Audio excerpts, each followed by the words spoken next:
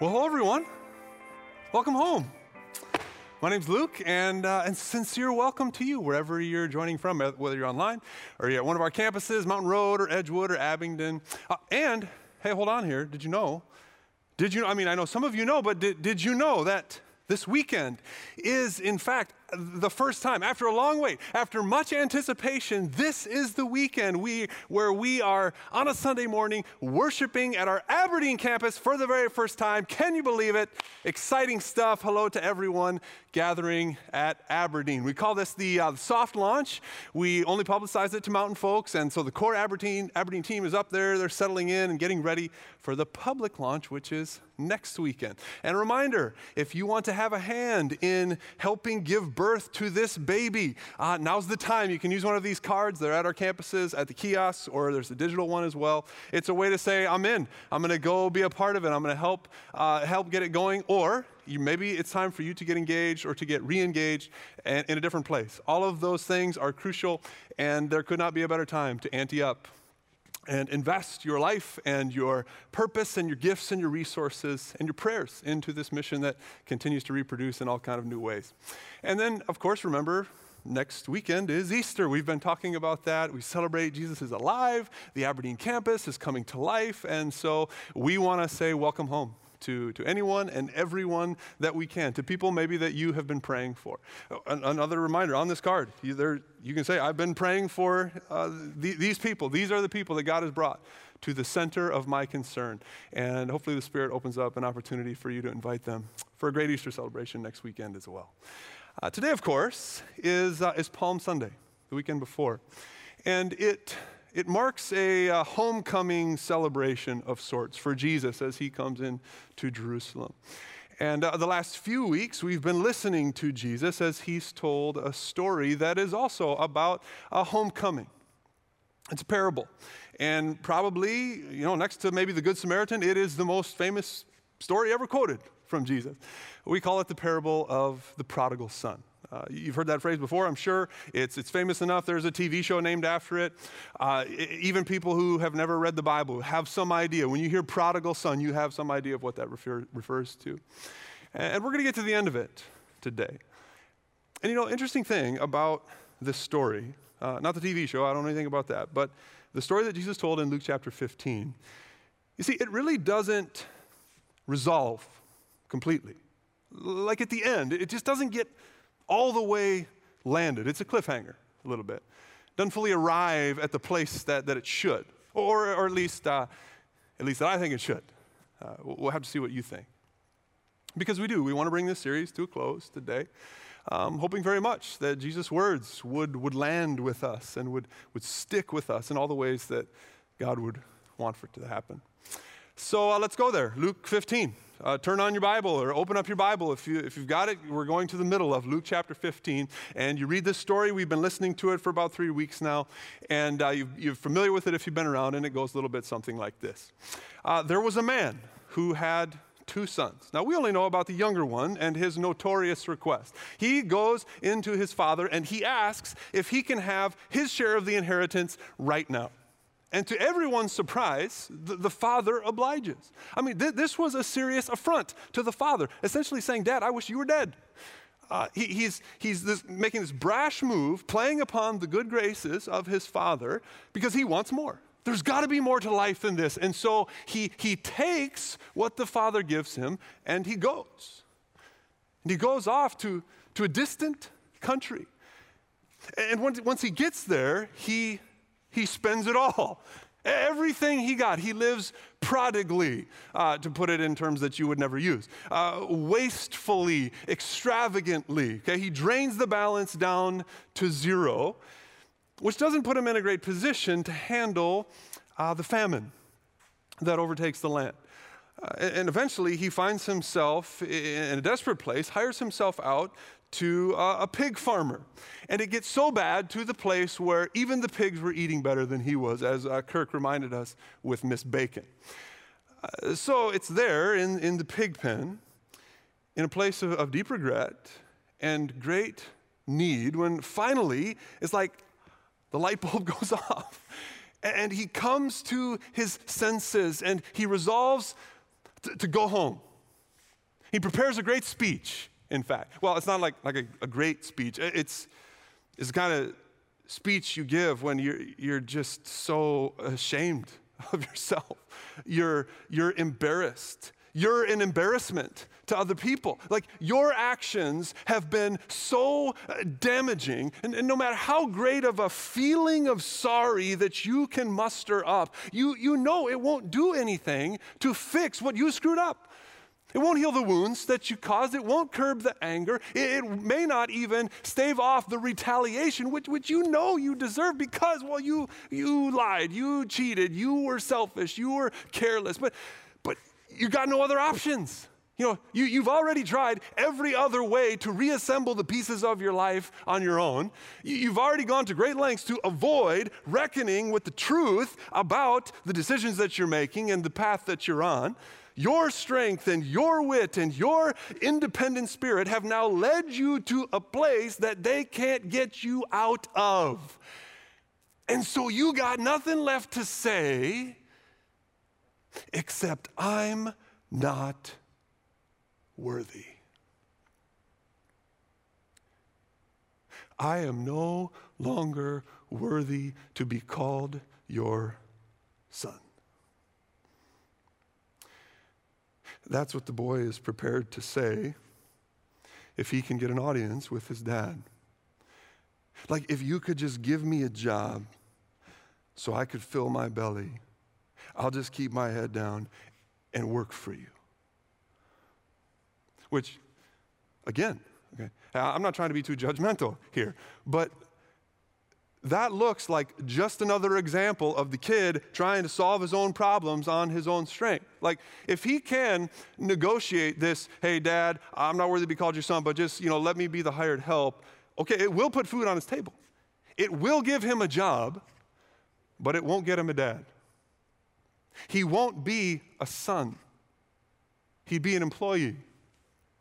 This speech, this plan of the younger son, it isn't going to fix the real problem. The real problem of the relationship that he broke when he shook down his father and went dancing out the door. But in a pig pen, in a far-off place, it's all he's got. My, how identity gets distorted when you invest everything you have in pursuing your own purpose, to the point that you end up believing, I'm not a child of God. Now, Ben, last week, he helped us understand why in the son's mind, and perhaps in our minds too, why it might have been an actually kind of remarkable thing if the son could have succeeded in this negotiation and go from being estranged son to hired worker. Because again, we all know by now, he disgraced his father and the whole community. And what the son was expecting to go back to was a retaliation of sorts that was equal to the middle finger that he gave them when he went storming off and left. Kezaza, like Ben described last week. It would be this thing where the whole community would come out and greet him on the edge of the town, clay pots in hand, throwing them down at his feet, publicly shaming him. It's the anti-welcome. Okay? That's what the son is expecting that he's going to face when he goes back home. So again, speech prepared, it's the only chance he's got. And if it works, well, then at least he doesn't have to share a slop with the pigs. Speaking of pigs, reminds me that there are some big buts in the Bible. And one of them comes next in the story. The son, slinking along towards home, but while he was still a long way off, his father saw him. The camera pans back over to the father, whose eyes are fixed on the horizon. No clay pot in his hand, no look of vengeance in his eyes. No, but he's welling up with compassion, and he runs out to meet his son, giving him a full embrace, full of joy, overflowing. The son, he starts in on the speech, but he can't even finish it because the father is making preparations. He starts barking out orders to the servants. Get the finest, the finest robe, and get my ring and put it on his finger. New sandals for his feet, and kill the fatted calf for this son of mine. Don't get that twisted.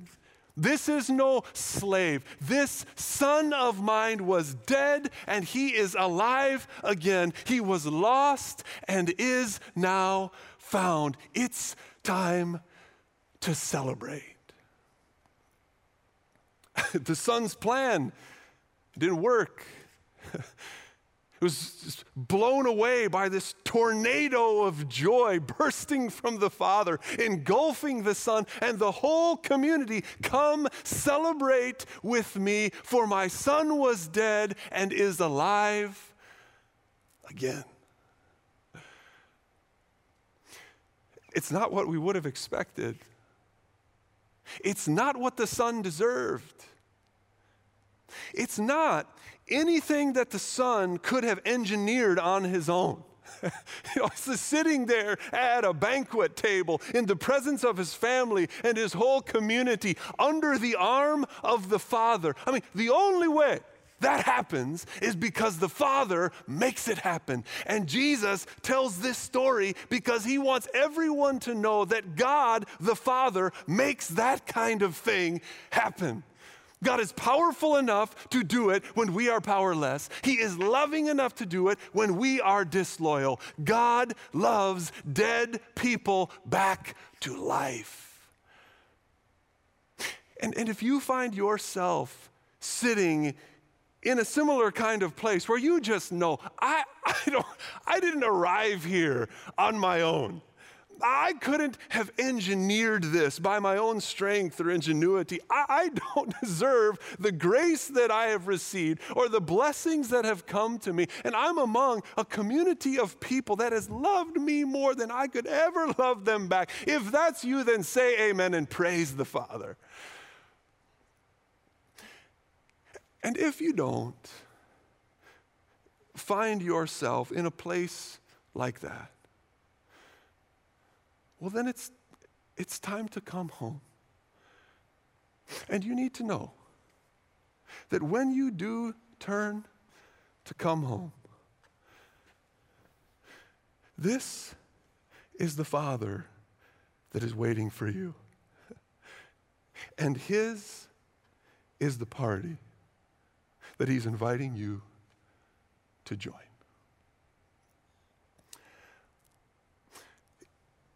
This is a church, a community of people that is just trying to be faithful, to be a faithful reflection of the God who says, welcome home. You know, we've been able to hear from some people from our church over the last few weeks, Carrie and Brandon. They've really blessed us, being honest about their own journey, the longings and the rebellions in the pig pens and their encounters with this Father that Jesus has been showing to us. Listen again to their words. It was more because of the poor choices that my dad did at that point. He tried to kill us. I dropped to my knees and I just asked God to forgive me. And I accepted Jesus Christ as my Lord and Savior because I just knew. It was a moment of realization of what my limitations were and God's power. Like I felt horrible, you know. While I was trying to seek God, I was mocking him. He finds ways to get my attention and say, nope, I got this. The same thing over and over. For me, it was surrendering control and to know that he's waiting for me like a father. When I first accepted Christ, I felt a weight lift off of me that I cannot explain. And it was my sin. You know, the weight of sin And, you know, that included mocking Jesus Christ. You know, it included mocking him. That was part of my sin. And I knew when I accepted him, I was made new. Like, I didn't have to deal with that guilt, especially in that moment. But as I continued to learn about God, I understood that more. You know, I understood his grace and his forgiveness. But immediately, I felt drawn to mountain. Like, I was like, man, I gotta go there and I gotta get baptized. I remember telling my family this, and keep in mind, like, I went from being a Buddhist, like all these different things. And when I told my family, like, hey, I'm a Christian, and like, I'm following Jesus, like, you guys need Jesus too. They all thought I was crazy. I walk into church, I just remember going into the back and everybody prayed over me and they just asked me to share my story a little bit, and I did. And then Gene baptized me in front of everybody, and it was an amazing feeling. Like, all I could do when I got into the bathroom to change was just cry, and knowing like I have a new life in Christ. God has changed the way I even see my dad today, because, like I said earlier, when I was 13, he tried to kill all of us. 2 years ago, Hurricane Maria happened in Puerto Rico. And at that time, I had the opportunity to either leave him behind over there or bring him here. You would think, why would you bring it here? Because God said so.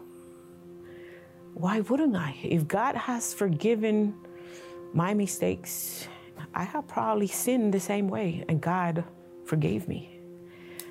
So my dad has no legs. He cannot see well. He cannot hear well.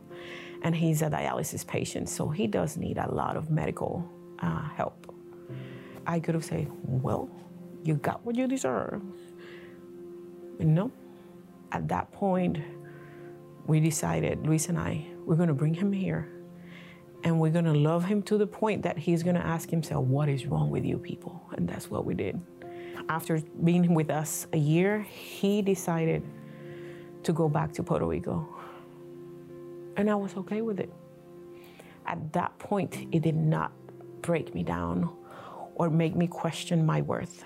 Gene, he invited me to his men's group. He was leading a small group with men my age, and all the guys were awesome. That was October of 2016 when I started that men's group. God has just blessed me beyond belief. Like, it's amazing what God has done in my life. When my dad left when I was a kid, I felt unworthy. I was looking for acceptance, for love, for a place where I belong, for my identity in so many things. Doing drugs, tripping out, you know, being so far from God.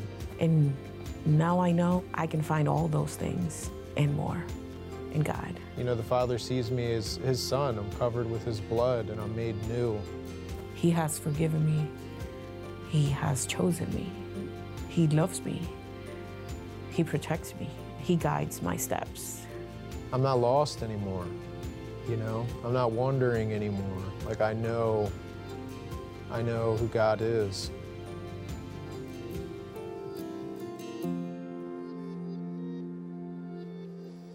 Amen.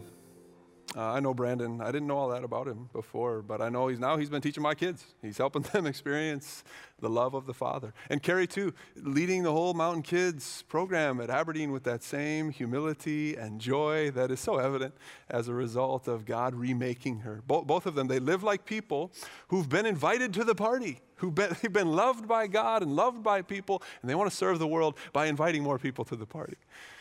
I hope you know that you're invited today. This welcome mat has been placed here for you. Now, that could be a happy ending. It's great. It's just like we hoped, better maybe even. But it's not the end of the story. Jesus presses on. And we need to allow his words to press us a little bit today. Press us a little bit further, to push us to consider what we really think about the story as it's come so far and about where it turns out. Jesus is not finished. And when you know something about where he started and who he's talking to, well, then you understand why. See, he's applying some pressure right at the place of tension. And when he pushes there, it's either going to cause greater pain or greater relief, or maybe some of both. You'll have to see what it does for you. Finish it out now, okay? Retrace your steps first in Luke chapter 15. Jesus actually tells 3 stories right in a row. This is the third one. There was one about a lost sheep, and then a lost coin, and now a lost son. Same pattern in all of them. What begins with loss and panic then culminates with a reunion and a party, okay? Rejoice with me, I've found my lost sheep. Rejoice with me, I've found my lost coin. Let's have a feast and celebrate like we just read. Now, it's not uncommon for Jesus to be talking about parties, or for him to be at parties, or for him to be talking about parties at a party.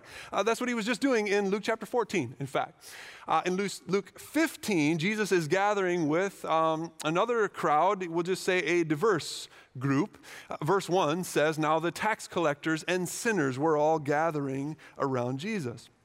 Tax collectors and sinners is kind of this stock phrase in the New Testament to mean like all of the outsiders, right? All of the outcasts, that they don't belong, they don't live right. They're the despised group, right?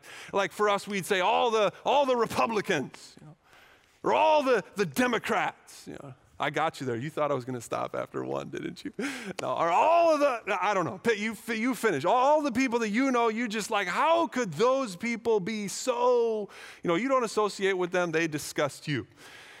And then, speaking of disgust, well, the disgusted group is there too. Verse 2, it says, "But the Pharisees and the teachers of the law, they were there muttering, 'This man eats with sinners, and he welcomes sinners,' and all of that." So now these are like the insiders, right? The religious leaders. They're the kind of people that you would expect to find around a man of God like Jesus. They've got their stuff together, and they're doing life right, supposedly. So you can see there's some tension here. Now, notice something else too.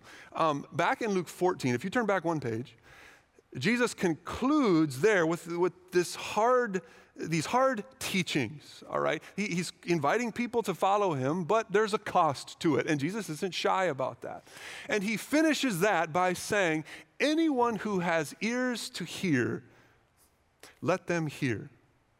In other words, he's saying, I know my teaching is not going to be accepted by some of you. I know it's going to be difficult, or it might not square with your expectations or with how you think the universe should be run. But whoever is willing to open their ears to my wisdom, then let them hear. And then chapter 15 begins with Jesus in the middle of all of these people, and it says the tax collectors and sinners, the outsiders, gathered around Jesus to what? Hear Jesus. The religious leaders, all of the insiders on the other hand, were bellyaching, as my dad would say. They're grumbling, they're running their mouths, not opening their ears. The outsiders are open and receptive to Jesus' words. The insiders are reassuring themselves with the sound of their own voice. That's when Jesus begins to tell about a lost sheep, a lost coin, and a lost son. Do you have ears to hear? Does Jesus have anything to teach you, you suppose? Like particularly about other people and their value, or about God and who God welcomes, about insiders and outsiders and who's who, and which one are you? Or do you kind of have all of that already decided in your own mind? You've got that figured out pretty much, like who's good and who's bad and who's deserving, who's undeserving, who gets another chance, who gets what's coming to them, who's lovable, who's unlovable. Do you get to determine all of those things? Do you get to tell God about how to sort through all of that? Because you already know. You've got it all figured out, made up in your mind about, those Democrats, those Republicans, the straights, the gays, the dropouts, the sellouts, the addicts, the atheists, the Christians, the Muslims, anybody, fill in the blank. Do you get to decide? Do you get to apportion God's love according to your terms? Or does Jesus get to tell you like it is?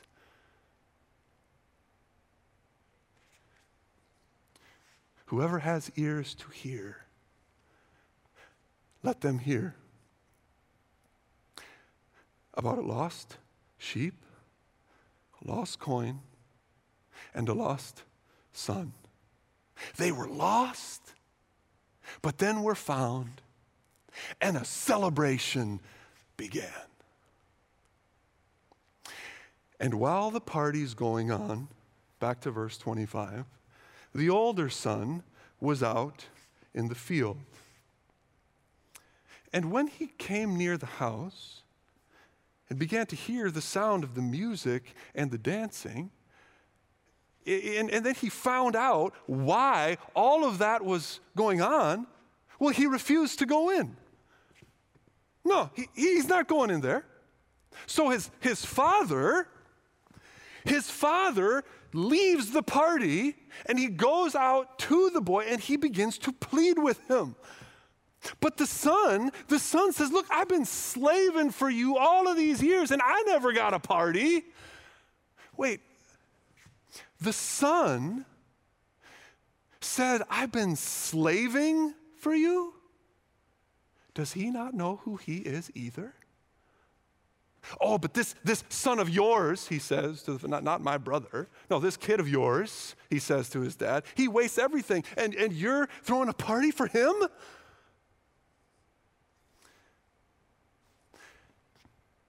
Having been at home all these years, working with dad, eating with dad, talking with dad, going to worship with dad, has nothing of the Father's generosity and kindness, has none of that rubbed off on the older son? Is there no resemblance to the Father in this one called by his name? You know, as a person who's gone to church my whole life, I've had to ask myself similar questions sometimes. In response, the Father can only say, my son, you're always with me. And everything I have is yours. But we had to celebrate and be glad because this brother of yours was dead. And he's alive again. He was lost. And now he's found.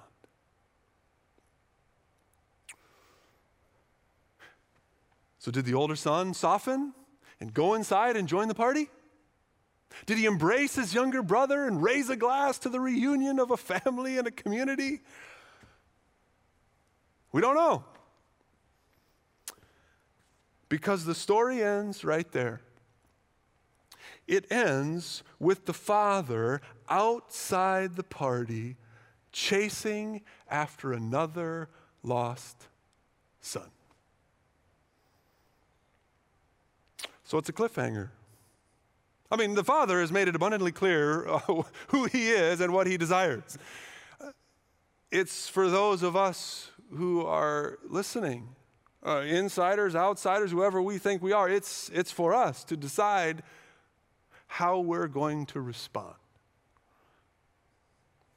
I don't know what that means for you or where that leaves you. But as you're considering that, let me try to close us off and collect our thoughts with 5 brief things to take away.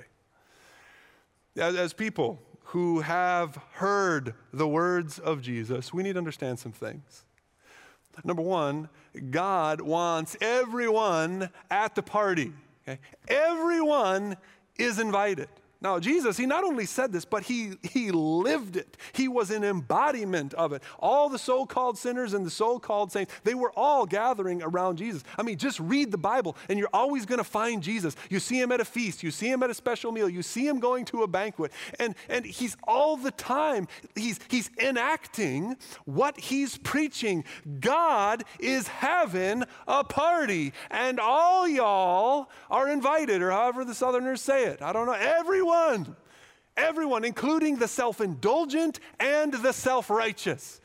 You're all lost, and God is seeking each and every one that in Jesus they might be found. Everyone's undeserving, Everyone has manipulated the Father for their own gain in one way or another. And yet, the invitation still stands. Everyone is invited.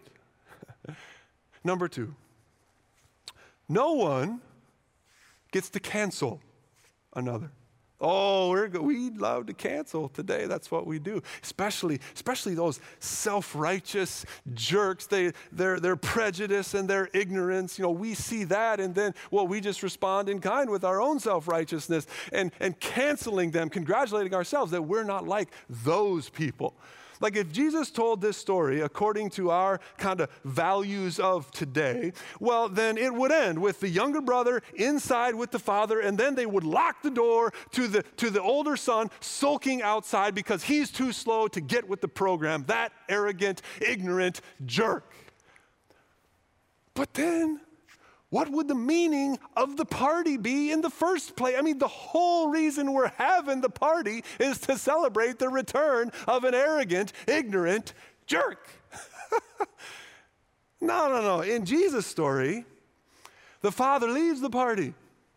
Again, sacrificing his honor, just as he did when he hiked up his robe and chased after to meet the younger son.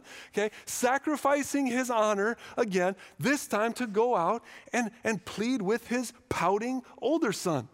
Okay, so what's the younger? Is the younger son inside? Is he pouting as a result of the father going to do that? If the older son comes inside, is the younger one going to reject him? Would those of us who've received grace be so stingy in dispensing it?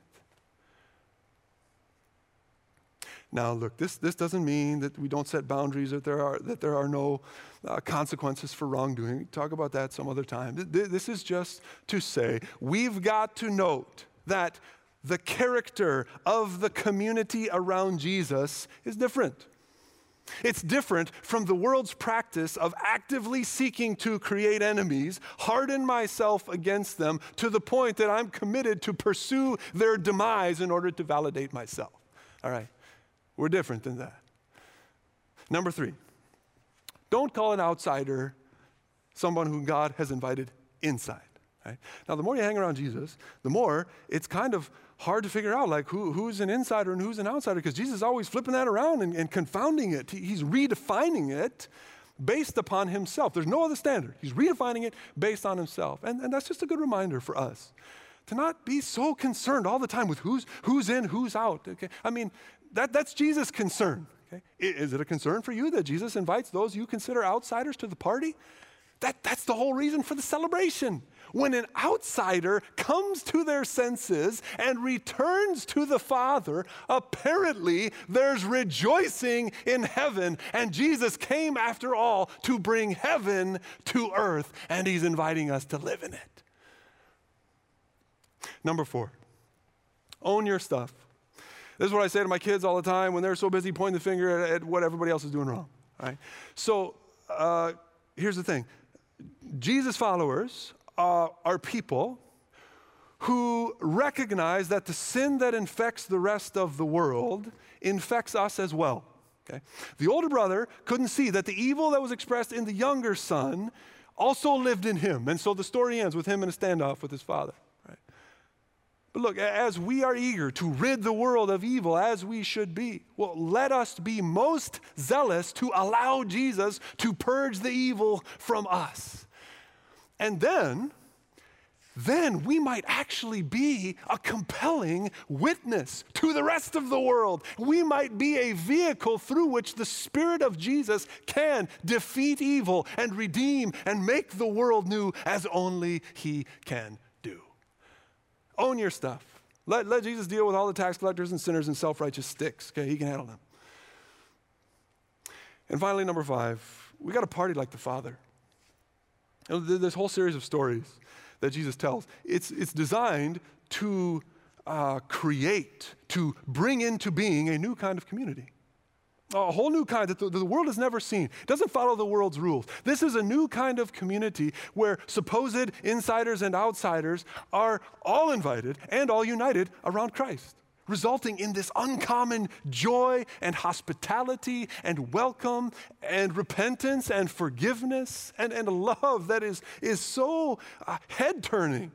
It's like, I love what Carrie said about their family's commitment to invite their father to come and live with them. And she said, here's what we're going to do. We're going to love him to the point that he says to himself, what is wrong with you people? Jesus, he's putting pressure on us. Okay? It might be a good pressure, but he's putting pressure on all of us to ask ourselves if we want to be part of a community like that. And we might say yes. It might sound like a great relief to us, and I hope it does. Okay? It didn't sound that way to the older brother right away. But when we come in and we are welcomed and we're embraced and we're brought to a place at the table, I hope we also know that the Father, the ultimate party planner,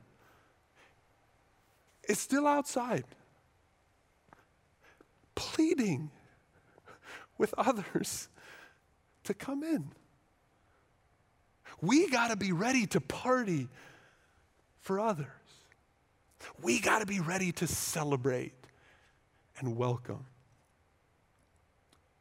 And when we do this thing that we're doing, I mean, some of us are doing it online, but when we do this thing and we gather, I mean, it's a party every weekend. At Easter, of course, we celebrate Jesus is alive. We do it every Sunday. Jesus is alive. Let's have a party. When we do this thing, we should expect that people who, the world would paint as outsiders, it would say that, well, they don't belong because they don't match up to certain standards and so forth. We should expect that those people would show up when we gather here.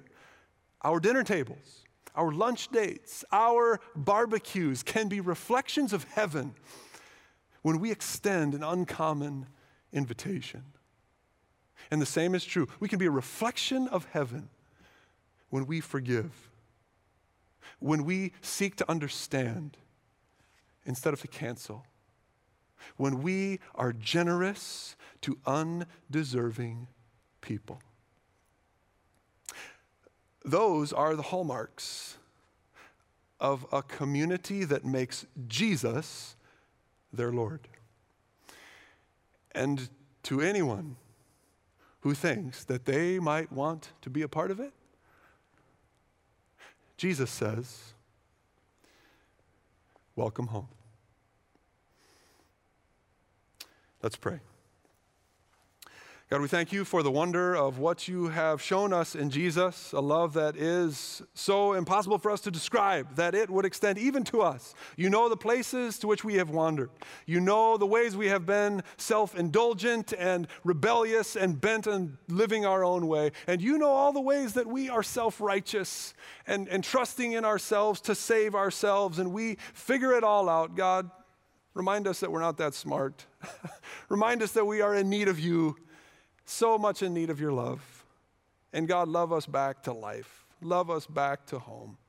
Receive us into your arms. We are so grateful for you. It's in Jesus' name we pray. Amen.